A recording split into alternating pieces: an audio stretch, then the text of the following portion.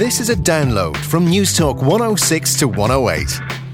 To download other programmes or for more information, go to newstalk.ie.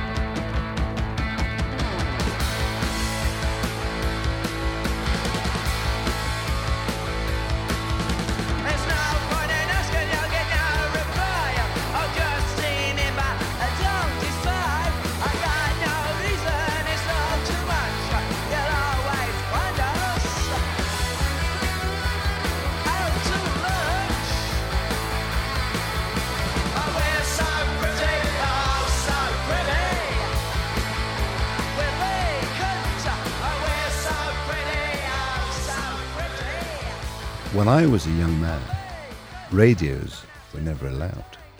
So in the kitchen, you never had radios. There I started my career in the punk era. And I've got to say, I did like the Pistols. I did like the Ramones. And every so often I hear them, it sort of takes me back to my time at the George, the Hotel St. George in Harrogate. It's an interesting time, was the sort of mid to late 70s. Yeah, when I left school on Friday the 17th of March, and I started work in the kitchen on the 20th. I was born into very humble beginnings, and boys in those days who were born into humble beginnings tended to follow their father's footsteps. My father, my grandfather, my uncles, they were cooks in the hotels, and so therefore I walked down that same road. You know, a blue-collar world. I was 16 years old when I walked into the Hotel St. George. It was an interesting world. I was the errand boy for the chef. I used to run every day to William Hill's and back. I knew more about the horses than I knew about food. My mother died when I was 6. I have great memories of my mother. And my mother was, a very romantic woman and, a very kind woman and a very creative woman, a very giving woman. My mother used to make this sort of spaghetti, which I suppose was quick and easy, and when Mum had had a busy day doing the laundry, the washing, the cleaning and the housekeeping.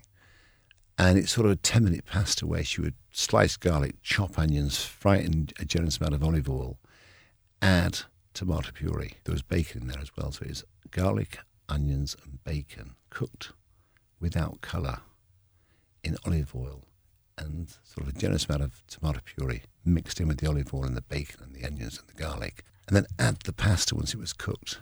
And it was absolutely delicious. And I remember one day I sort of ended up at a certain food critic's house who was, in those days, he was the most powerful food critic in Britain. He was the food critic of the Sunday Times, a man called Jonathan Meades. Saturday Times, sorry, not Sunday Times. And it was New Year's Day and there was very little in his fridge.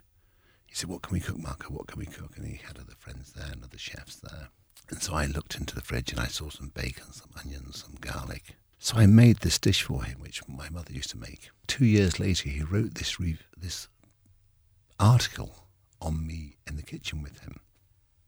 And he said to me, the day I realised Marco Pierre White was a genius in the kitchen was when he came into my kitchen and he sort of found some garlic, found an onion, found a bit of bacon, made pasta, tomato puree, and he made the most sensational pasta dish ever.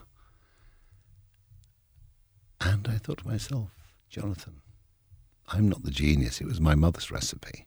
The only reason I remember it is because my father used to make it after my mother's death. But I never had the courage in those days to say, by the way, this was Mum's dish. But it was Mum's dish, and it was her way when she'd had a hard day, as I say, doing all the housework and everything, of feeding her sons. What type of father do I think I am? Well, firstly, I believe no matter how much we love our children, we will harm them in some way or another, in the sense that we can be over-spoiling, overprotective. We can be neglectful. We can lack in support. I think my crime was that I was overprotective. I think I was over-spoiling,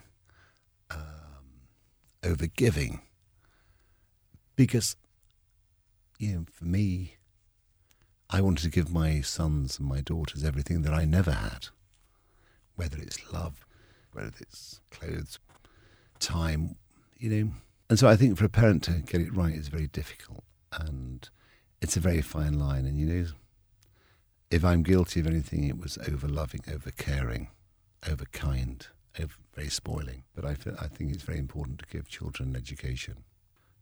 I make risotto, I make pasta, I do things with my sons, It's like my son Luciano. On Christmas Day, I roasted a capon, and then I made a white truffle risotto with it.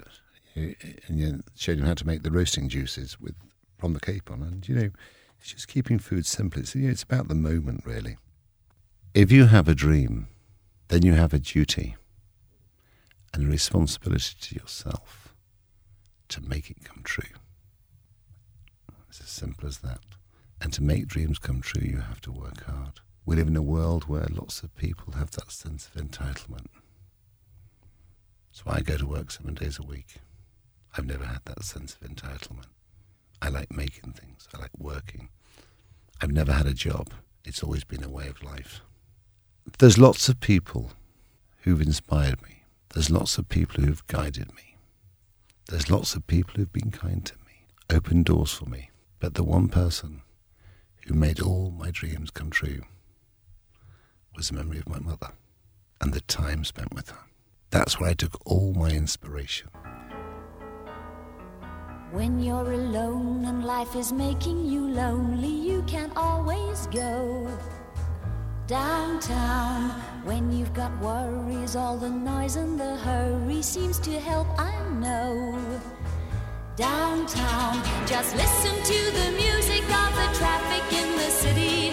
Linger on the sidewalk where the neon signs are pretty. How can you lose? The lights are much brighter there. You can't forget all your troubles, forget all your cares. So go downtown. Things will be great when you're downtown. No finer place for sure. Downtown, everything's waiting for you. Downtown. Don't hang around and let your problems surround you. There are movie shows downtown. Maybe you know some little places to go to where they never close. Downtown, just listen to the rhythm of a gentle bossa nova. You'll be dancing with them too before the night is over. Happy again. The lights are much brighter there. You can forget all your troubles, forget all your cares. So go downtown, where all the lights are bright. Downtown, waiting for you tonight. Downtown, you're gonna be alright now.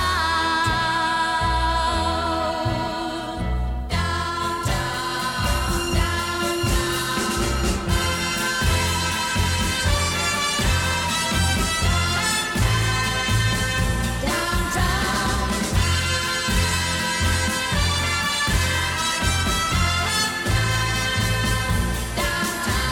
and you may find somebody kind to help and understand you. Someone who is just like you and needs a gentle hand to guide them along. So maybe I'll see you there. We can forget all our troubles, forget all our cares. So go downtown. Things will be great when you're downtown. Don't wait a minute more. Downtown, everything's waiting for you.